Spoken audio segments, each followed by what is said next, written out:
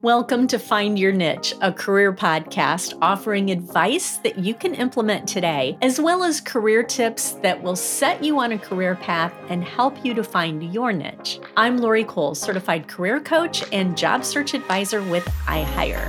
iHire connects you to industry-specific jobs in over 57 talent communities. Find your niche today on iHire. Negative thinking patterns are easy to get into, and people spend a lot of time worrying about the future. This is just how we're wired. Our brains react more strongly to negative events than to positive ones. That's why insults stick in our minds longer than praise. Negative thoughts are more likely to spiral during tough times, and this is called cognitive distortion or thinking traps. And this is when you make something seem worse than it really is. Today's guest, Jacob Goldstein, will talk about how to reframe our thought process and how to get out of these thinking traps. Here are the latest trends, topics, and tips that will help you in your job search. For me, worrying always seems to get worse in the middle of the night. I told my husband the other day that it's like my brain has this filing system. I wake up and I think about a couple of very low priority, generic, or happy things and think that I can easily go back to sleep. But then my brain pulls out this file and says, ooh, let's worry about this one. And then off into 2 hours of restlessness we go. They say that 97% of things we worry about either never happen, and then the 3% that do happen, we usually can handle them and learn something valuable in the process. Now, when I saw that, I thought, but did I handle that better because I worried about it? We'll probably never know. Before we talk with Jacob, let's review some of the more common thinking traps and how we can proactively think ourselves out of these traps. There's the all or nothing or black and white trap. An example of this would be, I didn't get that job and I'm never going to find a job. When something doesn't go as planned, you immediately label it as a failure and label yourself as a failure. But in life, things aren't black and white or all or nothing.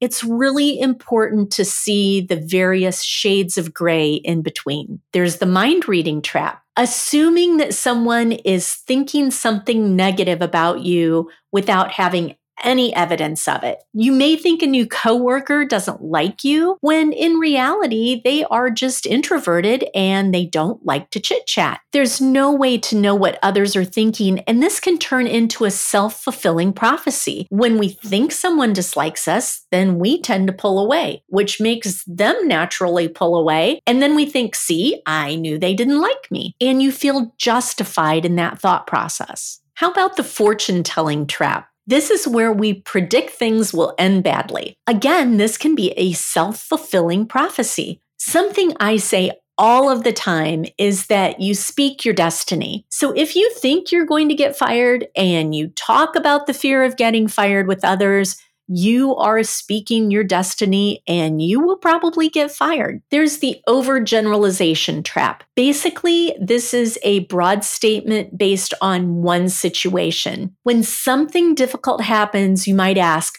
why does this always happen to me? When you include words like never, always, and every in a statement, that's an overgeneralization. There's the me or them trap. The me trap is wrongfully assuming total responsibility for a problem or a situation. The them trap is wrongfully blaming everyone else for the problem and not taking your share of the responsibility. The catastrophizing trap is thinking that everything will end in a catastrophe and blowing things out of proportion. I think most of us have done this from time to time, but some people are very good at it and willing to volunteer their version of the worst case scenario without being asked. The key is to recognize your thinking traps and be able to identify them when you fall into one of them. Life is difficult and we simply can't control everything, but we can control the way we respond to difficult situations. Mel Robbins is the author of the 5-second rule, and she will tell you that she was the queen of worry. And now she's kind of the queen of telling people how not to worry. A couple of her tricks that work for me when I start to get into a thinking trap is to say to myself, stop thinking about that.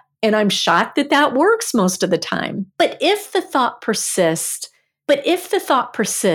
instead of dwelling on the worst case scenario, ask yourself, what if it all works out? This really tends to derail my mind and get me thinking in a more positive direction.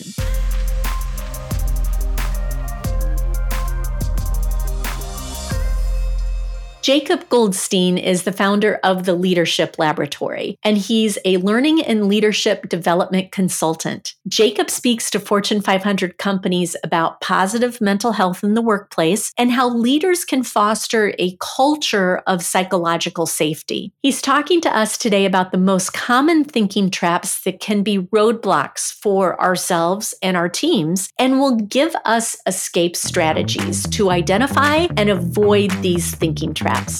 Let's hear from today's featured guests who has found their niche.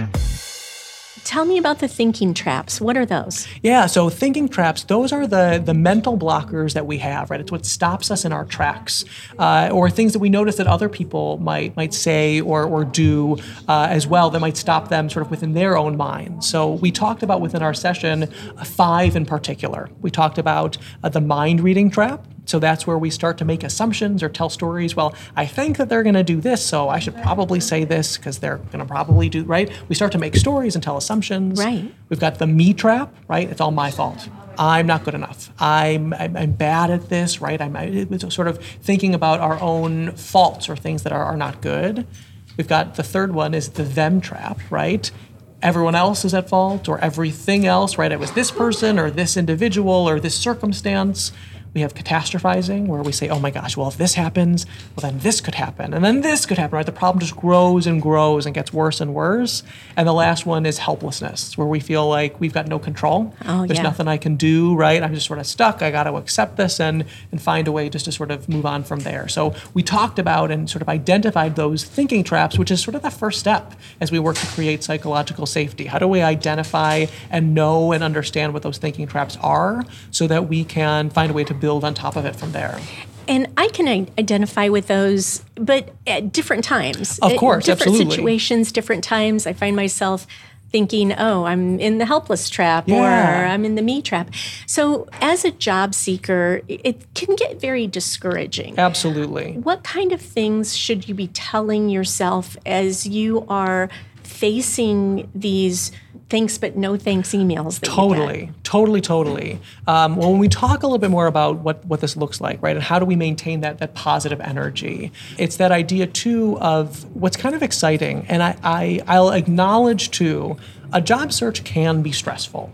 Right? It absolutely can be. At the same time, something that will help, and one of the strategies that we talk about within sort of these escape routes, how do we view it as the fact if we're going to work, if we're going to be looking for a new job, it's because we're looking for a place where we can provide our time, our energy, and our talents, right? So if it's going to take a long time, that's okay, right? We know that ultimately we want to go to a place that we feel really good at, that a place that feels comfortable, that is a culture that we're looking for.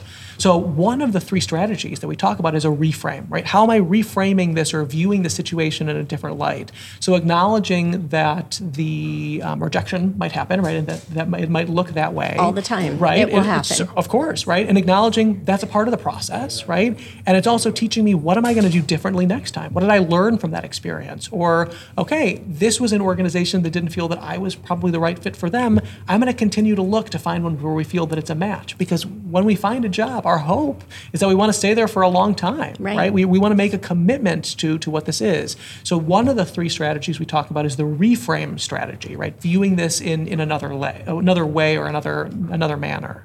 There's 2 other strategies that we talk about as well. One is called the evidence strategy, right? It's a great counterbalance for some of those different emotions that we're feeling. The thinking traps are really grounded in a lot of feeling and a lot of emotion. The evidence strategy is a great counterbalance to that because it's saying, what's the data that I have, right? Well, the data that I have is that I've been able to get hired before, right? The data is that I've worked for organizations. I've been able to get hired before, so I know that I am hireable, right? I have data that says I'm good at these tasks. I have data and feedback from individuals that I'm good at these sorts of things. So reminding ourselves, what's the evidence that I have and the information that I have in terms of what might be going on in terms of this particular situation to bust some of those thinking traps that we might be falling into. And of course, the third strategy that we can use is what we call a plan, right? So if we find ourselves in these situations, okay, if I don't get this job, if I get this rejection, what's my plan going to be? Well, first thing I'm going to do is take myself out for ice cream. Then after that, I'm going to sort of make a list. What were the things that I felt that I did really well? Do a retro. Absolutely, yeah. To say, okay, what did I do really well? And then also to go through and say, okay, next time, what did I learn? What might I do differently? Something that I might phrase differently or something I might say or a question I might ask. How do I start to put together a plan to say, okay, if this thing happens, what am I going to do differently so that I can plan and prepare for the future?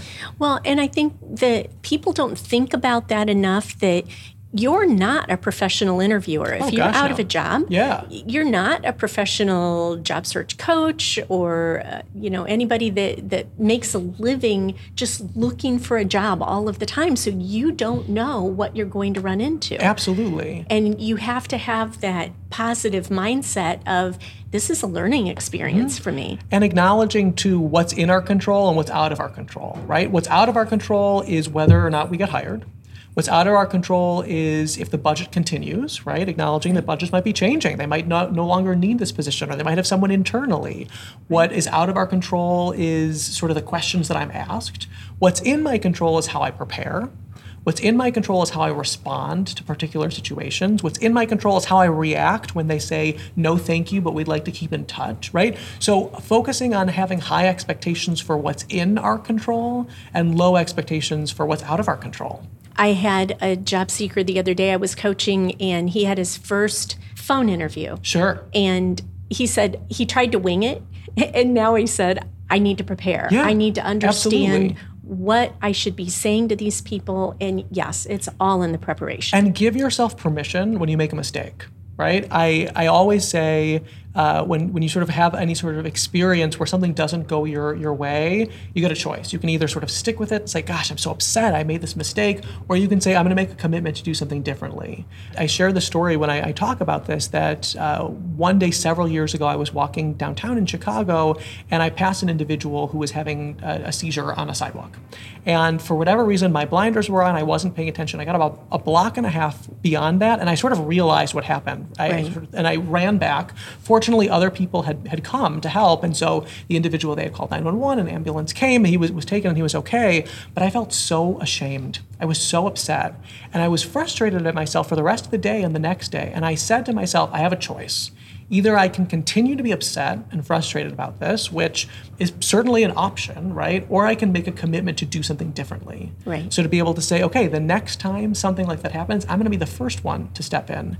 And as a result, I have had to call 911 for a fire, for a domestic violence observance that I had, for individuals there was someone who was totally okay, but they were knocked off their bike by a car. So in all those other situations and circumstances, other people just sort of stood idly by, and I was always the one who stood up and took action. Took the leadership. Right. So a lot of times, too, if we have a phone interview, right, this is a far less extreme example that doesn't go our way, to say, you know what, I didn't prepare that time. I have one of two choices. I can either be upset about it, or I could say, here's what I learned.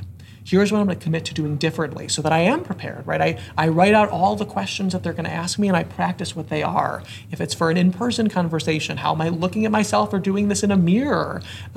Doing a fun exercise if I'm afraid that I'm saying too much, right? Standing up and sitting down every time I say to make sure that I'm conscious of making sure that I don't do that so often.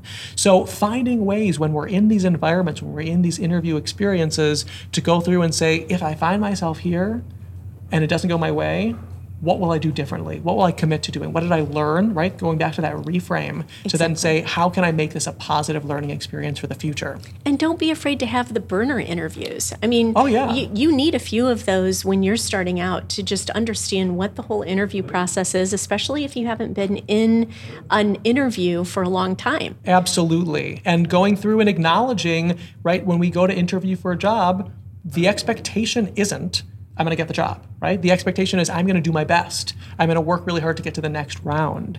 And I'm going to learn from this, right? So that as I continue and apply to other organizations, to other places, which we want to apply to lots of places that we feel good about, right? This is a place that at the end of the day, we're going to be providing our talents and our skills and our abilities and our time.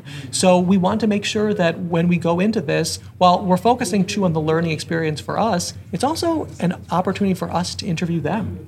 What are we learning from them? Is this indicative of a good culture that's a fit for us as well? Yeah, you get a peek behind the curtain when you're talking to those people, especially if you're in a panel interview situation. Absolutely, of course. Of course. How would an imposter syndrome relate to somebody that's interviewing for a job? Absolutely. So, I mean, I'll acknowledge too, especially earlier on in my career, I had a lot of imposter syndrome. I was going into work with executive teams, with leaders who had far more years of experience than I had, and I found myself getting really nervous. And one of the things that I talk a lot about, especially when I have the chance to work with job seekers, is this idea that confidence comes from competence. So if I want to be confident, if I want to show up as confident, I have to be competent. I have to practice. I got to do the research. I got to do the homework. I got to get the information. So, for example, for myself personally, when I found myself getting really nervous to give all these presentations and these workshops for executive leaders, I said the only way that I'm going to be able to overcome this and have that confidence that I need is to be incredibly competent. So I read as much as I possibly could. I listened to podcasts, YouTube videos, TED Talks, articles in HBR, read all different sorts of things to make sure that I had as much information as I possibly could, so that when someone would ask a question, I had a resource, I had a data point, I had something that I could sort of lean on. So when we notice that we're feeling this imposter syndrome, that's okay, right? That acknowledgement or that awareness of that is a really solid first step. What's important to do next is then say, what am I going to do as a result? What am I going to do differently? How am I going to make that happen? What am I going to learn, or what am I going to commit to learning to make sure that I'm prepared for the future? What is the one big takeaway you would want somebody who is out there looking for a job to understand and take away from your talk today? One of the things that I think would be most important is to realize the power that we have from positive psychology. When we approach different projects, when we approach different tasks, even if we're thinking about this from a perspective of I'm here to learn, I'm here to do my best, it shows. Right? What's going on deep down is what we attract. So if we attract this anxious attachment of, I need this job, I need to work for it, right? Those are the things that show up whether we try to or not. Yes, you're projecting those. Absolutely. Like you said, whether you know it or not, you are projecting that fear. And I can acknowledge too, right? That doesn't mean that we have to totally negate all the anxiety that we might be having, or the fear, or that the fact that, gosh, I really do need this, or I really want this job. The more that we can go in with that positive perspective of, I'm here to do my best, I'm here to have fun, I'm here to make a good impression, that makes it so much easier because we've lowered the stakes a little bit. If we get the job, that's really good, right? That would be wonderful.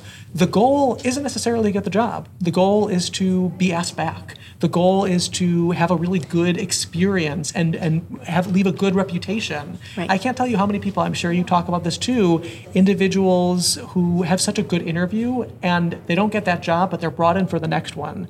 I think it's so interesting. There's a number of people who, they actually talked about this from an acting perspective. I don't know if you know Uzo Aduba, who was in Orange is the New Black. She was brought in for other roles, and they liked her so much that they built her a role. They built her a cool thing. Aubrey Plaza on Parks and Recreation. They auditioned her for a different role. They thought, this is a really interesting person. Let's build a role. So you never know, right? If you go in and you do your best, it might not be that role, and that's okay. Yes. If the goal is to say, I want to make a good impression, I want to make sure that I feel good about this, different opportunities open up in ways that are oftentimes even far more effective. Well, thank you so much for being here today, Jacob. Really appreciate it. Absolutely. Take care. Thanks. We appreciate our featured guest for joining the Find Your Niche podcast.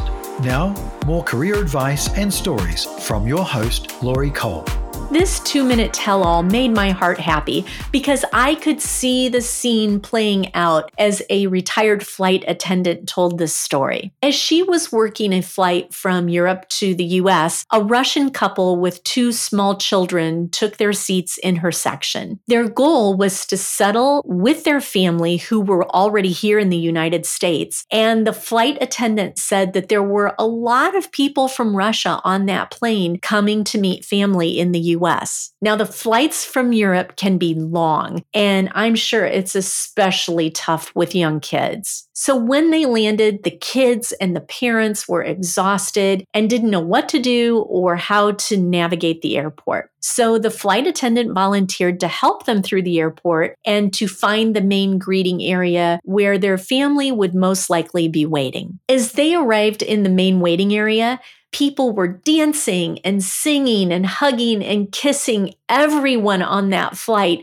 including the flight attendant, because they thought she was part of the family. She got so swept up in the celebration, and she said she will never forget this. She was so glad to be part of this sweet family's new life in America. Is there something you need some guidance on in terms of your career? Email to laurie.cole@ihire.com. Thanks for listening.